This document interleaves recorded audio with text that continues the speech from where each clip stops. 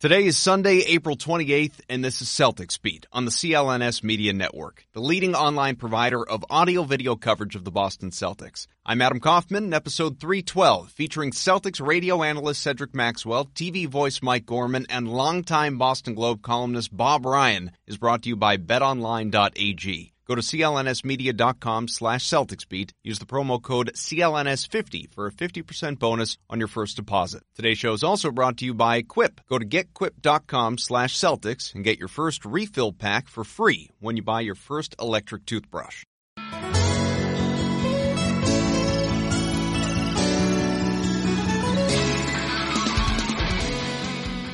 Hey everyone, Adam Kaufman here with you. Welcome into Celtics Beat. We have a very special show for you here on this Sunday, although not the show that I had intended. As you certainly know by now, during the NFL draft, the first round back on Thursday, as the Bruins were playing Game 1 against Columbus, that eventual comeback win in overtime, and the Red Sox were in the middle of wrapping up their series with the Tigers, and the Celtics were waiting to start Game 1 against the Milwaukee Bucks, which is going to be later on today. Some very sad news for the NBA community and most especially the Boston sports community and the Celtics family.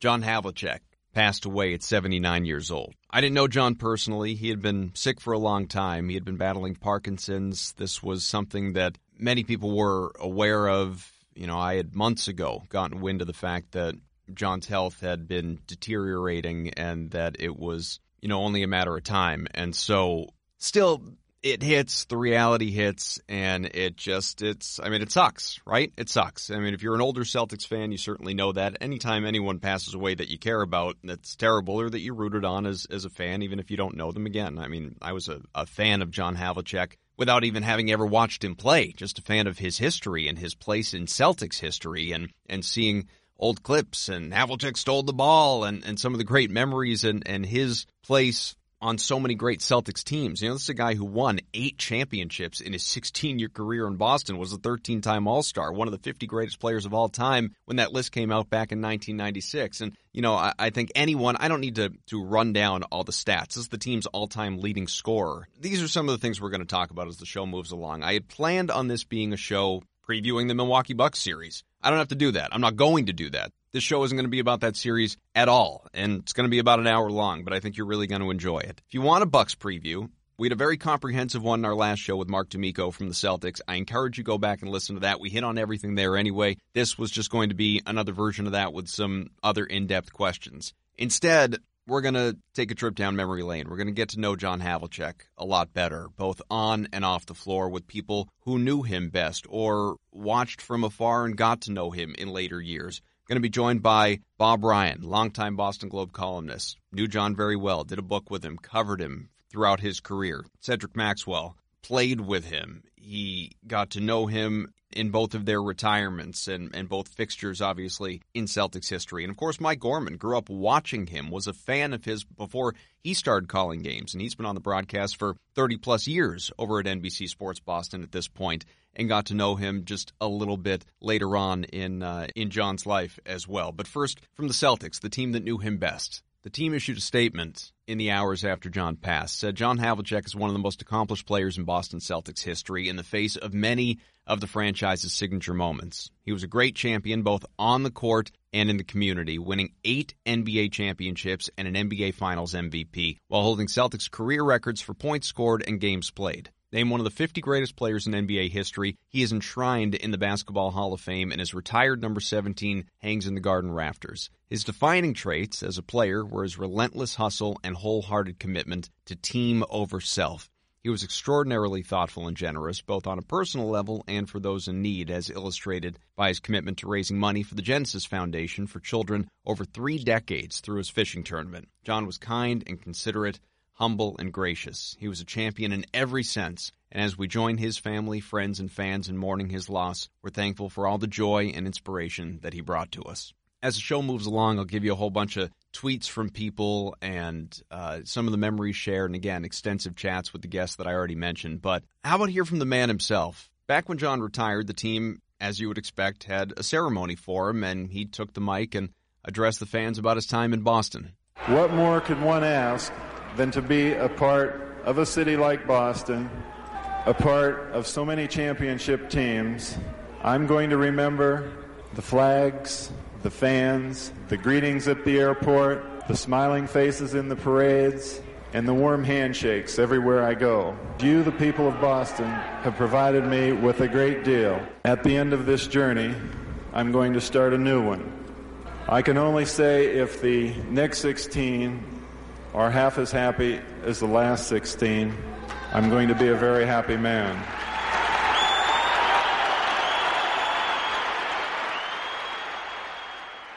The legendary Red Auerbach had some things to say as well. But after 16 years of being John's coach, general manager, going all around the world with him doing clinics, what can I say about John Havlicek in 1 minute? It's impossible. He epitomizes everything there is, not only as an athlete. Most of you people know John as an athlete. I know him as a person as well. John, if I had a son, if he was like John, I'd be the happiest man in the world. You'll find a lot of people feel very similarly as we move ahead in this show. I will tell you, Boston Mayor Marty Walsh actually chatted with WBZ Radio in Boston, where I work, as you may know, and he had some great things to say about John Havlicek, but among them just that this is a guy who maybe historically gets a little looked over around here. He was such a big figure back in the day here. I know a lot of the young people today, and people think of Tom Brady and Bobby Orr and different athletes. And John Havlicek was just an amazing legend in the city of Boston and what he was able to do on the court. It's so true. This generation, around here, obviously we always think of Tom Brady and so many great Patriots, David Ortiz, and so many Red Sox who have won a bunch of championships. And there are a lot of other incredible players who are going to be in their respective Hall of Fames one day. But going down that timeline, it's easy to overlook some guys you didn't have the opportunity to watch. But one person who watched him all throughout and got to know him real well. Let's bring in Bob Ryan, longtime Boston Globe columnist, good friend of the CLNS Media Network, and, of course, this Celtics Beat program, but also a man who covered John Havlicek, a man who got to know him very well. Bob, when I say John Havlicek, what's the first thing that pops in your head? Sense of humor. John was slyly humorous and a very good, agreeable companion. The thing is divided in half here. Obviously, we'll talk about the skill, talk about the career. But as you're right, I did get to know him. I was fortunate enough to do a book with him, spend time with him in Ohio, and many hours on airplanes and airplane gates and so forth over the years. And I really enjoyed his company. But the other thing I say, meticulous. John was meticulous. I tell the famous story about John, who, when he would wear the executive socks, the high socks, he would hang them on a hanger in the locker room. And his locker room, and he had an array of cologne bottles and deodorant and stuff, and he arranged them in an ascending order, left to right. And in his locker room, I said, always looked as if the general were coming for inspection. And that's just the way he was. He was completely meticulous. What are some of your favorite memories of John, along those, obviously the experience writing the book, some of those flights, some of the different things that pop into your head that maybe those of us that didn't have the opportunity to not only be behind the curtain, but I mean, I'm not even old enough to have witnessed the greatness. This one involves two people, he and Don Nelson, but it's funny, it speaks to the times, and it's just incomprehensible today. But this is the world. The Celtics had rules. Red had rules. For example, he didn't believe in that pancakes were good for you, and he basically had they were forbidden on the road to eat pancakes. That's another story. Red, the beer was okay, but everything else, every other kind of alcohol was considered to be evil. And so one night I was having dinner in Milwaukee with Nelson and Havlicek, and they ordered, I believe that's the height of the Mateus Rosé wine craze of the early 70s. They ordered the wine, and they said, and if Hawk was the nickname for Heinzen at the team, in internal nickname. If Hawk comes in, you're drinking the wine. And these are grown men. It was John Havlicek we're talking about. Yeah. Well, that's the world that they lived in. But John was just precise and everything he did. And the other thing I mentioned this at times, if you're having a steak and he saw that you hadn't cut off every sliver of fat, he would look at you and say, "You'd eat that?" Oh God, he was fun. Dave Cowens once said that Havlicek's underrated. The man played 16 years, won 8 championships, a 13-time All-Star, Hall of Famer, one of the NBA's top 50 players when that list came out back in 1996. We know that 17's up in the Garden rafters. He's Boston's all-time leader in games and points, without, by the way, the benefit of a three-point line in his era. All these things that I'm rattling off, they certainly don't scream underrated, and yet he is still, I don't know, maybe of a certain generation at least, underappreciated. Do you agree with that? Totally agree. It's more true now than ever. John Havlicek has fallen, sadly, through the cracks of history with regard to the all-time greats rankings, and too many younger generation fans don't understand that in the last half a dozen years of his career, he was the best individual player in the league, the best non-center in the league. He was better than Oscar Robertson. He was better than Jerry West as they got older, and John was still in his prime. Plus, John aged better, much better than Oscar did, and aged somewhat better than Jerry did. And he was the very best player in the league. And any list of all time, he's not top 50. What a joke. The only question is he in the top 10? And he's certainly in the top 15. And that's that. There was nobody like him. And it's the true hallmark of why we remember great players. It's not the statistical stuff. Although a guy like Wilt, it overwhelms you with the stats. But it's the mark, the image he left of the game he played. And John was a tenacious two-way player. Now, people say, well, the guys are today. The game is fluid now. The positions are not definable. They don't even bother to list centers on the All-Star ballot, if I'm not mistaken. His games is divided now between bigs and non-bigs. But in his day, the game was very regimented. Centers were centers, forwards were forwards, guards were guards. The positions were highly delineated. The job descriptions were very distinct.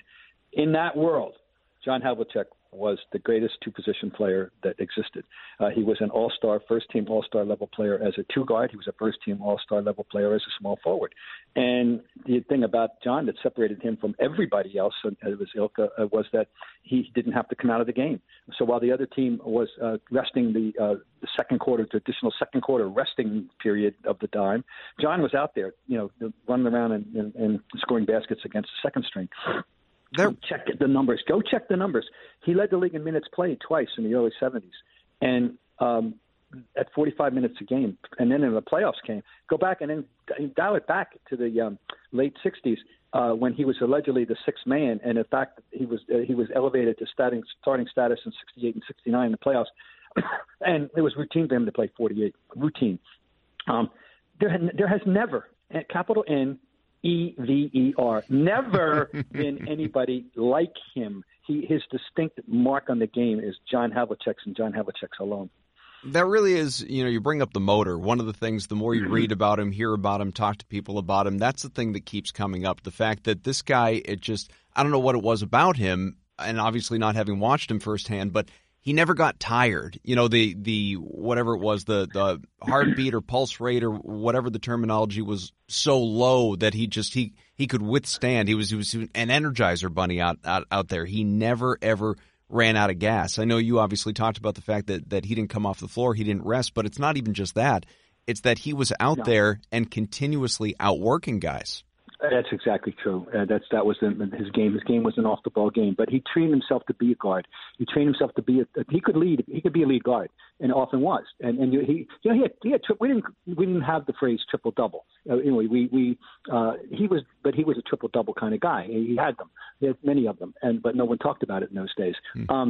Anyway, the stamina thing. He was a physical freak. He in fact did have an extraordinary lung capacity. He found that out when he went for a chest X-ray, and they needed 2 plates because his lungs were big.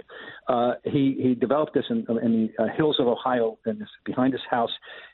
He was not allowed to have a bicycle because they lived on US 40, which is a highly traveled highway, and on Lansing, Ohio. And the parents were afraid that he might get hit by a car and a bike. So no bike for you. So he compensated by running everywhere. Not to mention the fact that they lived at the base of hills, so he ran up and down hills, and he used to play like the dodge games with himself and running around trees and evading squirrels but he ran to everything. That was just all throughout his youth. He ran so it was just a natural thing for him to do, but that was the hallmark of his game, obviously was the stamina and the versatility. This is going to seem kind of redundant, I guess, to what we just talked about, but, even diving a little bit deeper, what was it that made John Havlicek so good? For people that never saw him play beyond Havlicek stole the ball and some of the highlights and produced stuff that you can find all over YouTube, what was it that beyond that work ethic, beyond that basketball IQ, what was it that made him such a good player that's allowed him to become, fall through the cracks, as you said, over the years? Well, clearly he was competitive, as all great players have to be. I mean, extraordinarily competitive, and he's just a great athlete. I mean, remember, this is a guy that did not play college football. He was a high school quarterback, an all-state level quarterback in Ohio. He also was a high school baseball player, and quite a good one. And he went to Ohio State, and and Woody Hayes wanted to get a hold of him, but he didn't get him. He played basketball for Fred Taylor. And then he was drafted by the Cleveland Browns, and he went to camp. And the Celtics' initial offer, apparently he didn't like it. So he went to Browns training camp in 1962. After not even playing college football. Had not played college football, and he went as a wide receiver. And he was the last man cut. And the man that was cut in favor of him was a guy named Gary Collins, who went on to be an all-pro. And there were people, and I know one person who would tell you, Upton Bell, who was involved in football scouting at the time, says that he deserved to make that team. He actually outplayed Gary Collins, but they weren't cutting their first-round pick. So now he gets cut and gets in the car and drives to Marshfield, Massachusetts, to Red Auerbach's rookie camp. And that's the story. That's the beginning of the story in Boston, and that's it. But he, according to a knowledgeable expert, deserved to make the Cleveland Browns after not having played college football. Great athlete, period. Now, what makes him? I mean, it's just simple and intelligence. He was a student of the game. And to the point where he understood himself well. No, he would not have been a good coach. He would have been exasperated with the incompetence of his the youthful charges. He was frustrated my first year, his first year post Russell, 1969-70, by the lack of basketball intelligence of the younger players, and he was vocal about it, and he needed to teach them how to think the game as well as play the game. He couldn't understand why, if someone ran a play on you that you didn't remember it, and next time you saw what they were going to call it, you didn't know how to react to that. It made perfect sense to him in a way that obviously didn't make sense to everybody else. So you just throw you take a complete package, right? You take an inherently superior athlete, you take an intelligent person, you take the competitiveness, and then you take this rare gift of stamina and durability, and you put it all in one, and then you give him the good benefit, by the way, of going to a very good team to start, where he was limited when he started. He wasn't a great shooter. All he had to do was run up and down court, take passes from Cousy, and then play defense. So he went home, and he didn't shoot through 40% that rookie year. Take note. He went home and he shot 1 trillion jump shots. You knew he would do it. And I'm going to tell you one story about that too. And shot 1 trillion jump shots, came back and became, and now he's a jump shooter as well. He could always go to the hoop. And he got better and better. And here's a guy that once scored 54 points in a playoff game. I mean, we're talking about a series scorer. Now, I got to tell you what the essence of John. Please. This probably sums up John Havlicek. In 1976, after the first game of the playoffs against Buffalo, he sustained an injury, a torn plantar fascia. First time I ever heard of that issue. You hear about it all the time now. That's the first time I ever heard about it. And the prescription for it was that he had to soak his foot in ice buckets 3 hours a day. So we're on the road, and John figured if 3's good, 7's twice as good. So John, he carried around for the entire playoffs a turquoise dishpan that he purchased, I think, at Bradley's, the old Bradley's, there, and carried the turquoise dishpan around. And I would sit with him in a hotel room, at night, and he would go fill the turquoise dishpan up with ice and water and soak his feet after he had done it in the afternoon. So we did it at 7. And I can still remember him coming back with the ice, and he's going 2 Hondo handfuls and of ice. So, this is the side of him that no one ever saw, obviously. I was privileged to see that side of him. It's impossible to play the what-if game, nor would you want to. But from the context of, if there was no John Havlicek on the Celtics ever, you look back and you say, all right, I mean, that team had so much talent. The original first part of that dynasty, there would have been championships. In all likelihood, not as many. He was very impactful, but there would have been some. But how significant was not only his ability, but his presence, his leadership, all that comes with it, when talking about the fact that he bridged the gap from, those Bill Russell, Bob Cousy teams to the Dave Cowens, JoJo White teams? I think it's very possible to say that the last championship of that era they would have had was in 1965, the year that he stole the ball. That was his third year. I say that because the competition got better, and they needed his greatness. In '66, Philadelphia got good. Wilt Chamberlain had come back to the team, and they got competition there. And in '67, Philadelphia had one of the great one-season teams in history, and they actually beat the Celtics.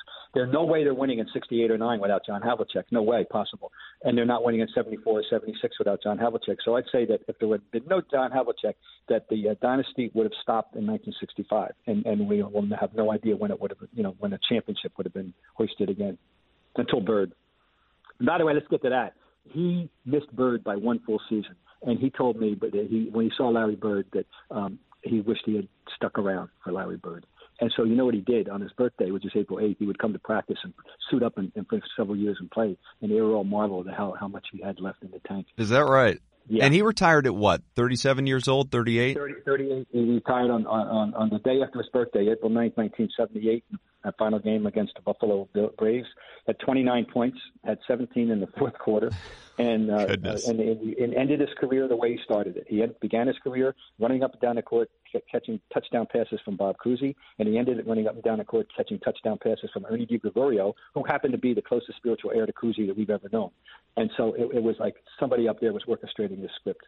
I hate this question because it's such a lazy sports talk kind of question, but it feels appropriate in what we're talking about right now when there are just so many greats in Celtics history because I've already had this debate with some people before even talking to you. When you're making that Mount Rushmore, that big four of Celtics history, obviously, you've got Bill Russell, you've got Bob Cousy. I would think you have Larry Bird. Is John Havlicek the other guy? Oh, positively. That's one of the easiest questions you can have. And anybody that says otherwise, they just don't know. I forgive them, Lord, they know not what they do. They don't know. I mean, that's the easiest question imaginable in Celtic history. The only question is who's number 5. Now the fun starts. Now we have that's your sports topic. That's your show. Who's number 5? But 1 to 4, there is no debate. That's number 4. That's the one. That's your Mount Rushmore. Russell, Cousy. I'll go chronologically. Russell, Cousy, Havlicek, Bird. That's easy. Now the fun starts. Is it Pierce? Is it McHale? Is it Cowens? Is it Sam? Those are the 4 candidates I would nominate. Well, Bob, I greatly appreciate you taking some time to take us down memory lane. A lot of obviously really great, interesting stories there. I wish I had, had the opportunity to watch John Havlicek, period, beyond just old films, let alone in his prime. But I can only imagine how much fun that was. It was a privilege, and I'm just grateful that I absolutely had a front row seat, and on and off the court. Boston Globe's Bob Ryan. Thank you, Bob. Okay, bye. Quick break to tell you today's show is brought to you by BetOnline.ag. NBA playoffs are here. It's time to make some serious money. The Celtics, they're plus 1,200 to win the NBA title. It's not a bad bet if you're a diehard C's fan looking to make some money during the playoffs. So you want to go series by series, that also works. Or just think the Celtics are going to go ahead and be the team to come out of the East. You can roll with them, plus 550. Those are great odds. Go to clnsmedia.com/CelticsBeat. Get a 50% bonus when you sign up and use the promo code CLNS50. Don't be left on the sideline with all the excitement going on the court. Plus, you can play in BetOnline's virtual casino, make some money there too. And you always have futures bets you can play. MLB season, that's in full swing. NFL futures are already out. NHL playoffs too. There's a lot going on in the sports world. And here in Boston, Bruins, they're still involved. So think about them. Whatever you do, make sure you use betonline.ag and use the promo code CLNS50 for a 50% bonus on your first deposit. Or just go to clnsmedia.com/CelticsBeat. Let's get back to the show. I want to bring in Cedric Maxwell, of course, the very popular radio analyst of the Boston Celtics and Across the Seas radio network. He joins me on this show all the time, and always enjoyable talking to Max. And part of the reason is we get a lot of great stories. And if ever there was a time to search for stories, it's now, in the wake of John Havlicek's passing. I don't think Max, it probably came as a big surprise to people. He had been battling Parkinson's. He had been sick for quite some time. You know, people knew, obviously, the end was not far off, but when you heard the news, when you got the reaction, how did that strike you? I was sad because he was such a nice guy. He was a great guy. And when his last year was my first year, my rookie year. And I watched him as a player, and he was just so nice to me. There was a game that I think it was my rookie year. We weren't playing well, and Tommy Heinsohn was looking for a spark and took John Havlicek out of the starting lineup and put a young rookie in there, Cedric Maxwell, who scored 20 points and won the game. And the first person that came up to me after that game was John Havlicek, telling me what a great job I did. And that's what kind of guy showed me what kind of guy he was. He was gracious. He was all about winning, and he was just a true professional. Yeah, that game November 11th against the Buffalo Braves during that season, Steve Buckley actually wrote about it in The Athletic. I know you talked to Buck about it, and you know what Buck wrote, Celtics 32-50 that year, that final season for John, obviously first for you, as you said. You're a 22-year-old rookie, and as Tommy's looking for that spark, you come in, you have the 21 points. Celtics had just been 1-8 going into that game. And for John to come up to you after that and to give you that wow, great job, to be all about winning at that stage of his career when he still had plenty of game left. I mean, he walked away, but he still had the potential. He could have prolonged his career another few years if he wanted to. For him to do that, for him to usher in the next generation, what did that mean to you? It was just special. It just showed you what kind of guy he was. He was just this. He was just the kind of. I remember seeing him the first time I ever saw him walk into a gym. We used to have our veterans camp. Our first camp was at Buzzards Bay, and Red would always let John come maybe 2 or 3 days later. As he got to be older, because John was out hunting and fishing and doing all that kind of stuff. But every time John would come into the gym, the guys always say, watch this. He's going to be in great shape. And he came in the first day and blew everybody away running. And I was just amazed to see this guy who was, 16 years older than me and being able to have the kind of energy and the way he played. It was really amazing. That graciousness that you talked about and experienced, how different was that for, never mind today's generation, but for even back then, for a guy of that clout, of that success, to be an all-time great, to have won 8 championships, to be so humble, to recognize the bigger picture. Was there much of that back then? Was that uncommon? Well, I think you look at the guys, and I'll say it, and it was JoJo was there, and those guys took me under their wing and showed me, how to play, how to be a professional, being prepared. So there were guys like that on that team. Although we started out poorly, when I got there, that was the first thing they talked about: Celtic pride, Celtic mystique. And I got a chance to see it firsthand by playing with John.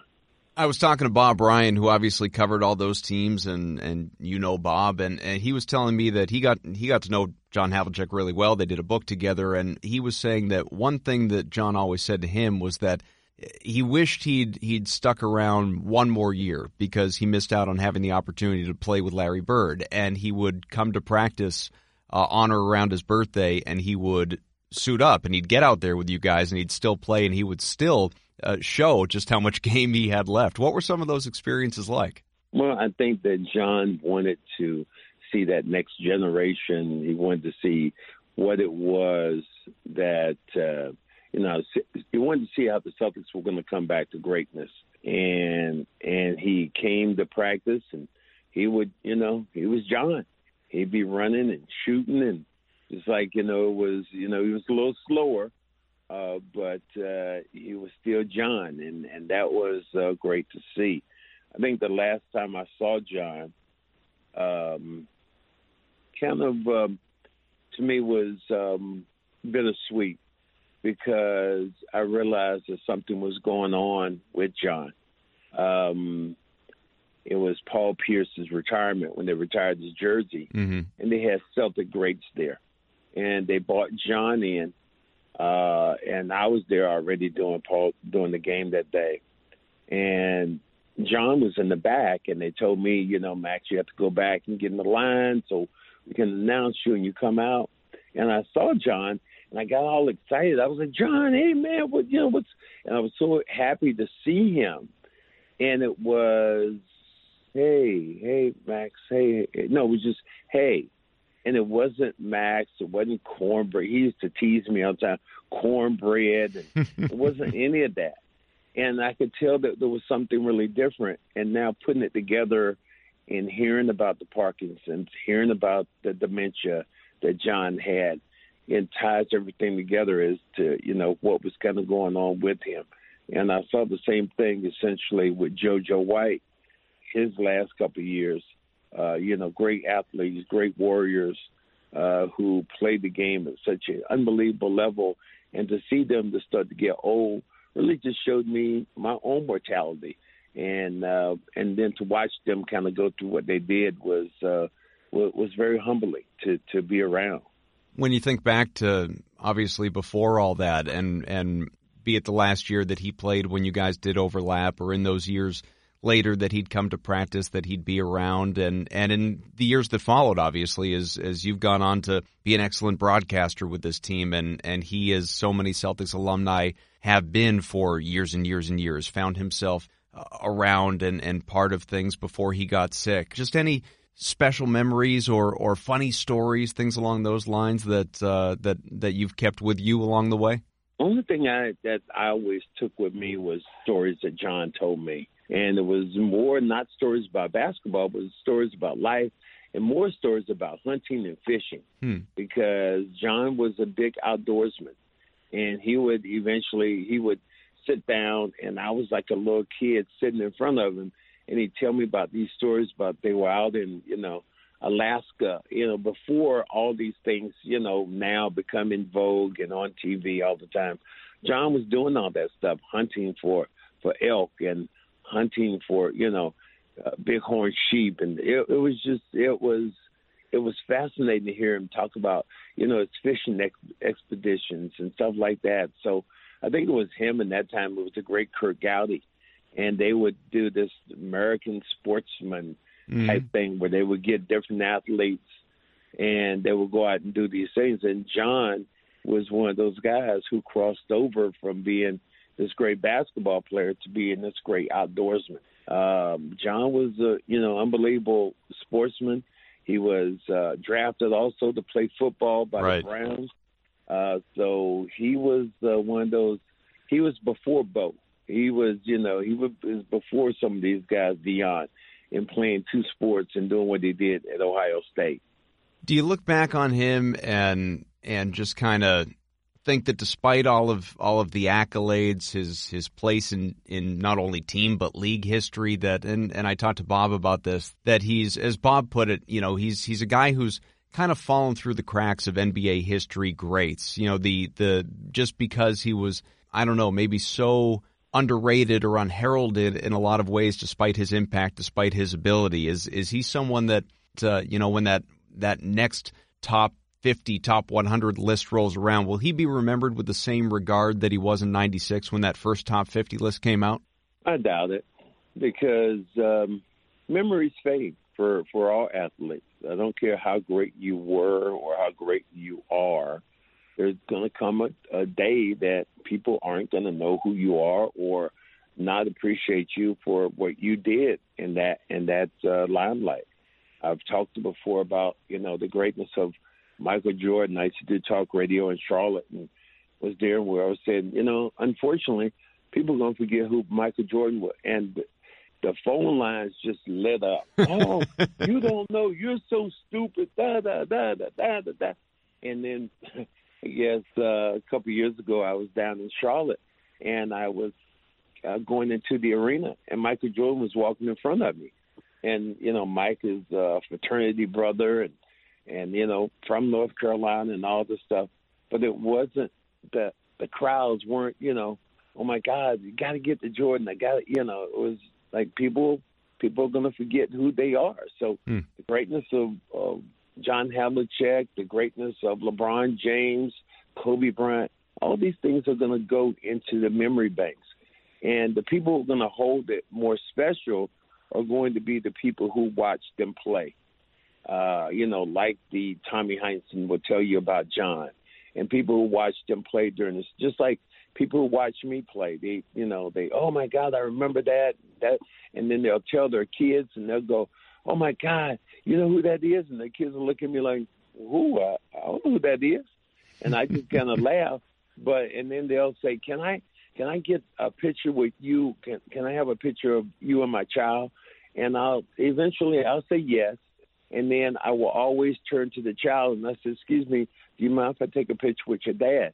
Because your dad really knows who I am. And he just wants to put you in the middle of this. And I think that's the same way with all great athletes. They're going to have their times when they were, people going to remember them, and then eventually they are going to fall through those cracks of history. Well, Max, I'm glad we have people like you to help us preserve it, certainly right now, and to be able to do things like this so that we can forever listen back and just remember, obviously, what all the great memories and all the wonderful things beyond YouTube clips and all of that. Well, he will be remembered as. It's really strange, though, that I think at ESPN today, and it's just really just amazing how John Havlicek and Johnny Most are tied together. Mm-hmm. As somebody would say, one of the greatest calls in sports. Havlicek steals the ball, Johnny Havlicek. And, I hear that all the time on our radio station, Flagship. When we do a game, they always have Johnny Most on, but you can hear him. And I remember Gerald Henderson said when he stole the ball, all he could hear was Henderson steals the ball. He tried to be. He could hear the same, passion that he had about John. Yeah. But, you think about that particular call and how those two right now are tied together, and what a team it is right now. In heaven. John Havlicek, JoJo White. Those guys running the break together, and Johnny Most calling the games. What a time to hear it. Hard. Greer's putting the ball on a play. He gets it out deep, and Havlicek steals it over to Stan Jones. Havlicek stole the ball. It's all over. It's all over. Johnny Havlicek is being mobbed by the fans. It's all over. Johnny Havlicek stole the ball. Still kind of gives you chills, doesn't it? It does. It absolutely does. That you think about the greatness of that particular play and the greatness of Johnny Most and even now, how, even some of the calls that you have now, and me being a broadcaster, trying to say some of the things I say about people, and I hear a guy like, Johnny Most, and you hear the moment that he puts you in, that is what I try to do. And that moment in time will always live in Celtic history as one of those great moments in basketball and also in broadcasting. And for me to know both those guys, to have, known Johnny Most and him to call a game that, I played in, and then to know John Havlicek, it really goes full circle for me. Max, thanks so much for your time. All right, buddy. Take it easy. Cedric Maxwell. One more quick break to tell you today's show is brought to you by Quip. Brushing your teeth is one of life's most important daily activities, yet most of us don't do it properly. Quip is the premier electric toothbrush on the market, created by dentists and designers. Quip was designed to make brushing your teeth more simple, affordable, and enjoyable. Quip answers all the problems you have with your ordinary electric toothbrushes. Quip uses sensitive sonic vibrations, gentle enough for your gums. People are notorious for brushing too hard, and other electric toothbrushes, they can be too rough on your mouth. I definitely brush too hard. Quip also eliminates the clutter in your bathroom. You don't need some clunky charger taking up counter space. Quip's battery life can last up to 3 months on one single charge. And Quip makes brushing simpler with automatic delivery of new brush heads every 3 months for only $5. So what are you waiting for? Improve your dental hygiene with Quip today. It's backed by over 20,000 dental professionals. Go to getquip.com/Celtics. Get your first refill pack for free when you buy your first toothbrush. That's getquip.com/Celtics. Get back to the show. Before I bring in our next guest, let's mix in some tweets. Bill Russell, of course, Celtics legend. He said, "It's getting difficult each time I hear about another contemporary that passes. What's harder is when we lose guys like John Havlicek. He was not just a teammate and a great guy, but he was family. That's how our Celtics teams were." Mike Zarin, Celtics assistant general manager, said, "Likely no Celtic will ever run more relentlessly or score more than John Havlicek. But just as remarkable was how classy, friendly, humble, and upbeat John always was around later C's staff and players. Wow, we'll miss him." Jerry West, longtime Lakers rival, told Adrian Wojnarowski of ESPN, "The thing with John, he competed against you at the highest level, and he wanted to win badly. But he was always a really nice person. I don't think I ever heard anyone say a bad word about John." C's radio play-by-play voice, Sean Grande, said, "There's poetry in the fact the nickname Hondo came from a John Wayne movie. He was the Celtics for 16 years. Came of age in the Russell 60s, carried the torch into the 70s, bridged the gap to the Big Three, revolutionized the sixth man, then became the man. 8 rings. One more from the guy we're about to bring in, Mike Gorman, longtime TV play-by-play voice of the team. He said, I cannot come up with the words to describe what we lost with the passing of John Havlicek. I can only assure you that everything you hear or read about what a genuinely good man he was is true. He was what we hope our heroes can be." So as I bring in Mike Gorman, Mike, what did John Havlicek mean to you? Well, I, as a player, I loved the way he played. I loved his heart. I loved the fact that he could play for 48 minutes and just never seemed to get tired. And I loved the way he played the game. But what was fascinating for me, or really at the time, I was just a Celtic fan, just watching a great Celtic player play. As the years went by and I started to do my job and I started to see him at golf tournaments and at different functions that involved the Celtics, it really struck me that this was one of the last of the really good guys. I mean, this was a guy who, when he met you, he looked you right in the eye. He had interest in what you had to say. He answered any question you wanted to ask.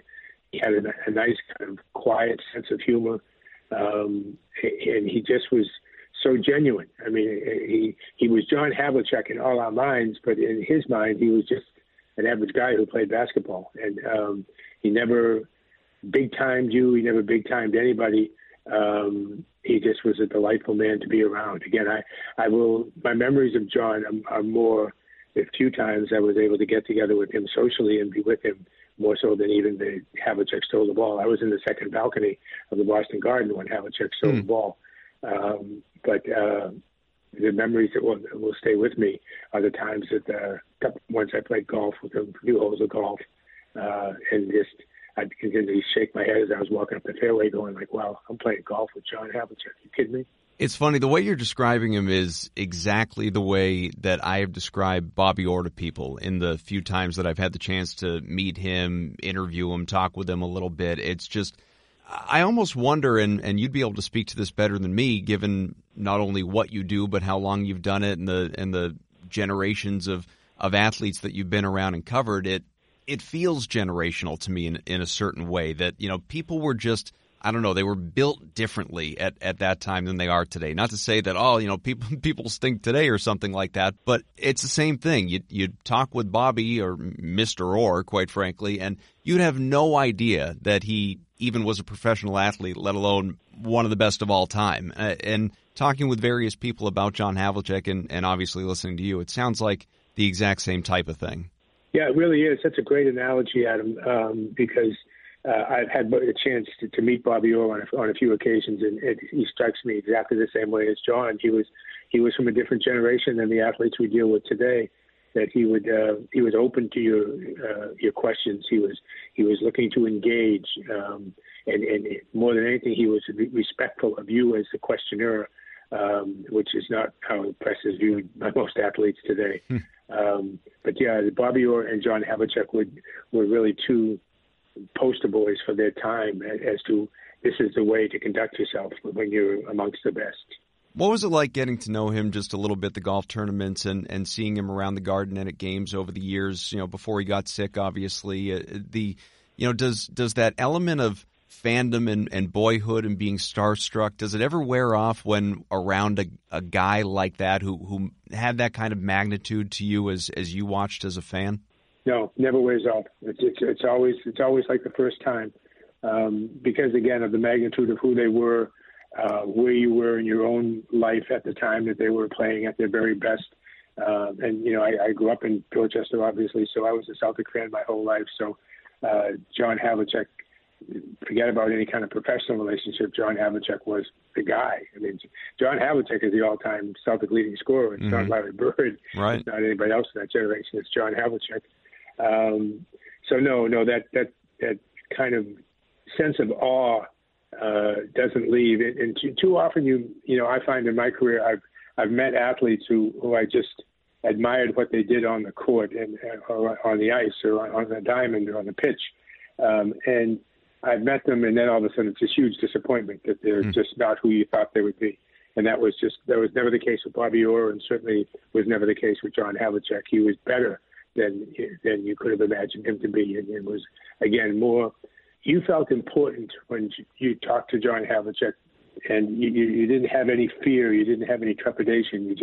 You knew this was a good man you were talking to, and was not going to embarrass you, was not going to do anything except for that moment, put all of his attention on you. Which again, when you're talking about somebody who was your boyhood idol, is overwhelming. That John Havlicek is looking you in the eye and not only answering your question, but maybe asking the question back of you. That again doesn't happen with athletes today. I'll ask you a question I asked Bob Ryan, and obviously he spent many, many years covering him. What is it that made him so good? Because today's generation really has no idea. Many just know him as the guy that Johnny Most screamed about when he stole the ball, as you alluded to before. And he's someone that when people today, not people of I don't know, a certain age, but kids today or 20-year-olds today, think about the best Celtics players of all time, immediately, of course, they're going to associate Bill Russell and Bob Cousy and, the names that they've heard the most. But John Havlicek, unfairly, I think, really kind of gets skipped over. Yeah, I think that era gets skipped over a little bit. When Tommy was the coach and it was JoJo White and John Havlicek and Dave Cowens. Yeah, people tend to talk about, exactly. People tend to talk about Tommy, and they talk about Sam Casey Jones and all the teams with Russell and Cousy, and then they skip ahead to the 80s.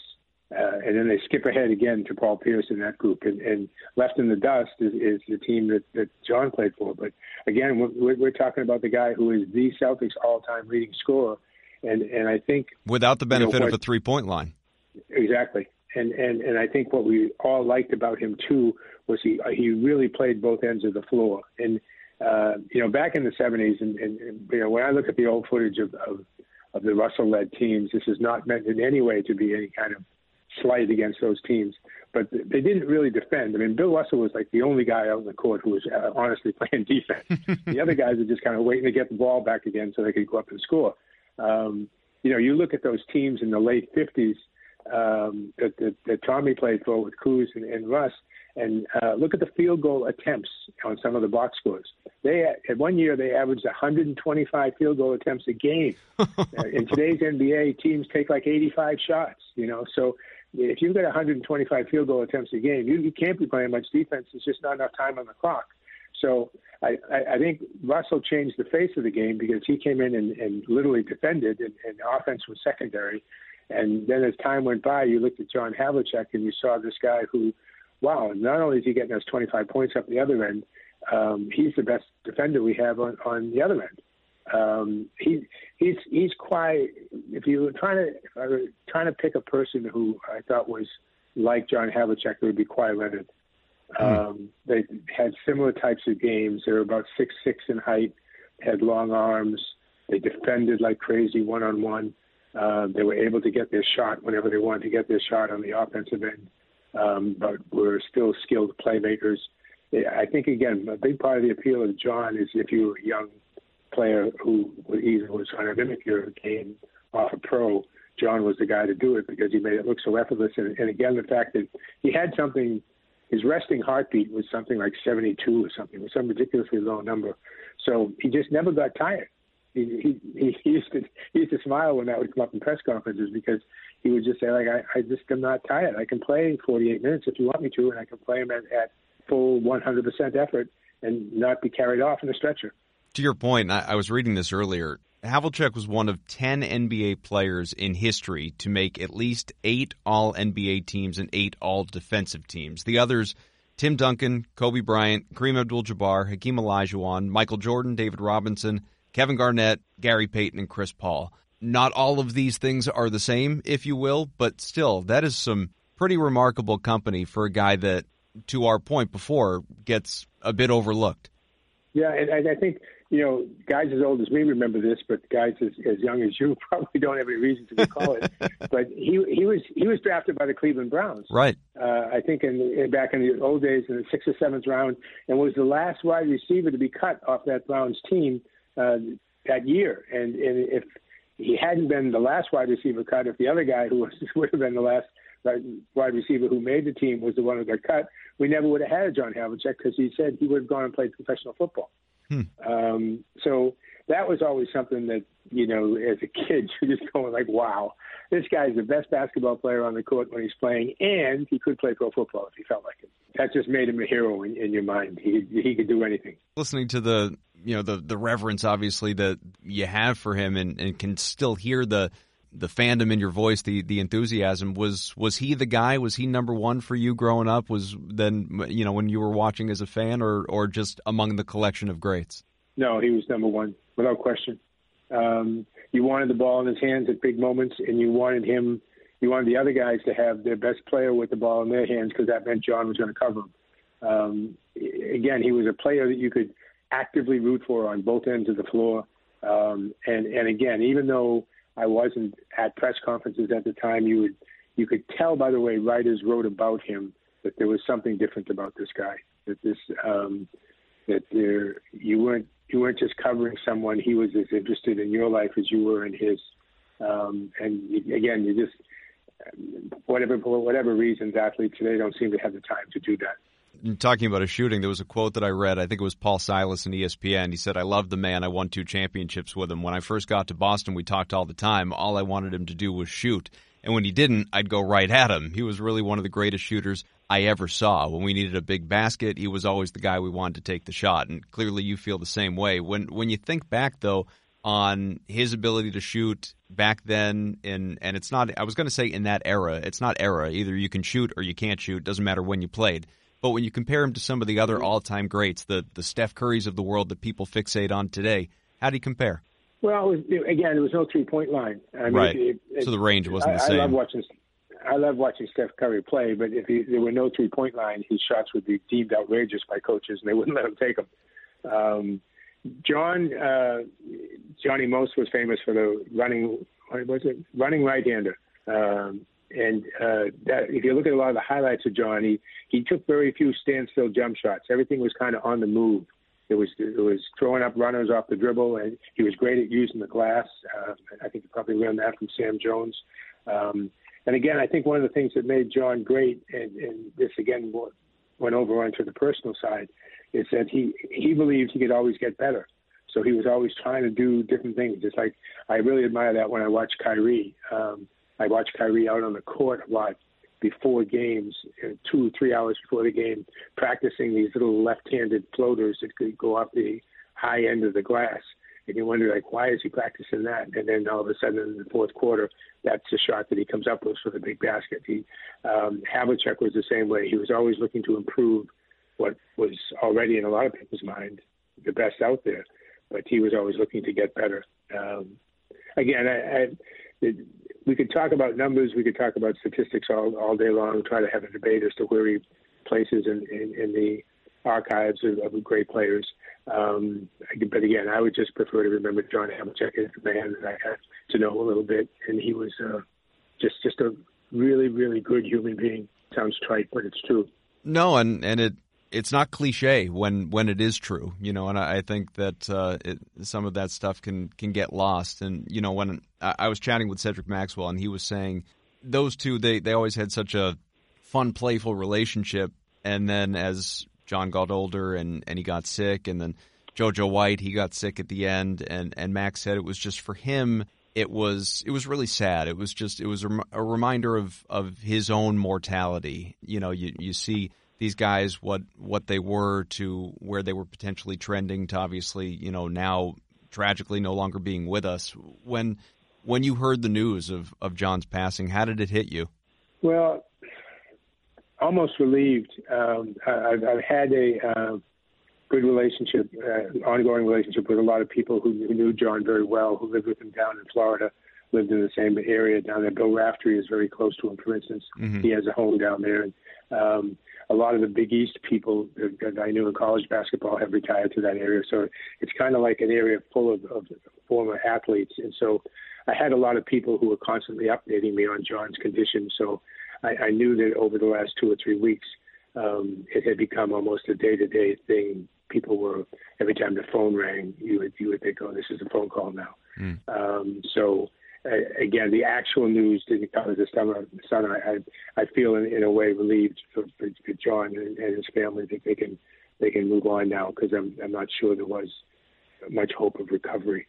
Talking with you is not the same as talking with Tommy Heinsohn when it comes to direct experience with with John, but in many ways you are the next best thing because of how close you are with Tommy, and I'm sure that you guys have chatted about John a billion times over the years. What did John mean to him, or what does John mean to him, and both as a teammate and eventually someone that he coached, and just that how they've grown old together?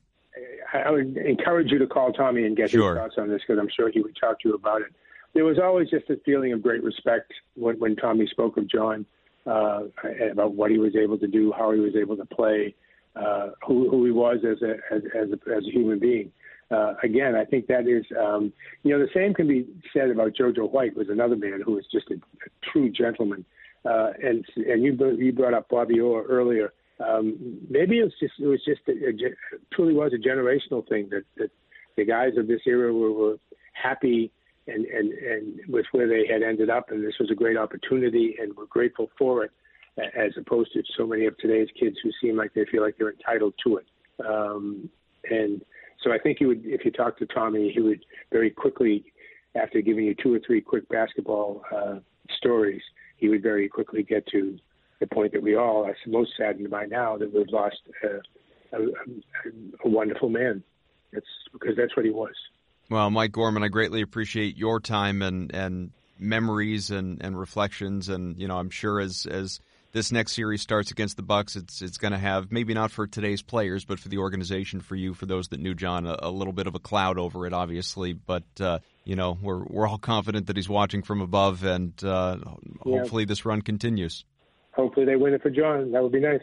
That would be kind of nice, wouldn't it? Looking forward to this series getting started. Our next show, I promise, be a lot more actual basketball talk, but this is something I felt important to do and something I really wanted to do, and I hope you enjoyed it as well. Want to tell you today's show brought to you by betonline.ag. Go to clnsmedia.com/CelticsBeat. Use the promo code CLNS50 for a 50% bonus on your first deposit. Show also brought to you by Quip. Go to getquip.com/Celtics. Get your first refill pack for free when you buy your first electric toothbrush. Thanks to Max, thanks to Bob, to Mike, to everyone, my producer, of course, Evan Valenti, to Nick, Larry, John, everyone at CLNS Media, to you, as always, subscribe to Celtics Beat. Get us on iTunes. You can find me on Twitter, at Adam M. Kaufman. You can subscribe to a whole bunch of different places. You can even subscribe to the CLNS audio feed on YouTube for a ton of sound. There's more and more pre- and post-game analysis from the coaches, the players, members of our crew at CLNS. More and more of it as the playoffs roll along. I promise you that, because fewer and fewer teams still in. That means we've got to beef up our coverage, and we are absolutely doing that for you. So with that, rest in peace, John Havlicek. One amazing career, and that doesn't begin to cover it. I'm not sure the words that were even shared over the last hour fully encapsulate all that you meant to Boston, but we'll let you take us out of here. You have given us what every team really wants to have: enthusiasm, dedication, and you've helped us win many championships. What more can I say? Thank you, Boston. I love you. Hello, I'm Dan Lothian, host of the Behind the Media podcast on the CLNS Media Network. Along with Jimmy Young, we dive into the biggest media headlines each week with honest, informed, and sometimes irreverent perspectives. It's not all serious. We deliver information and entertainment. As we like to say on Behind the Media, we find the interesting in media so you don't have to go searching for it. Listen to our podcast and get prepped for the next trip to the water cooler. Subscribe to Behind the Media wherever you get your podcast, or find us on www.clnsmedia.com.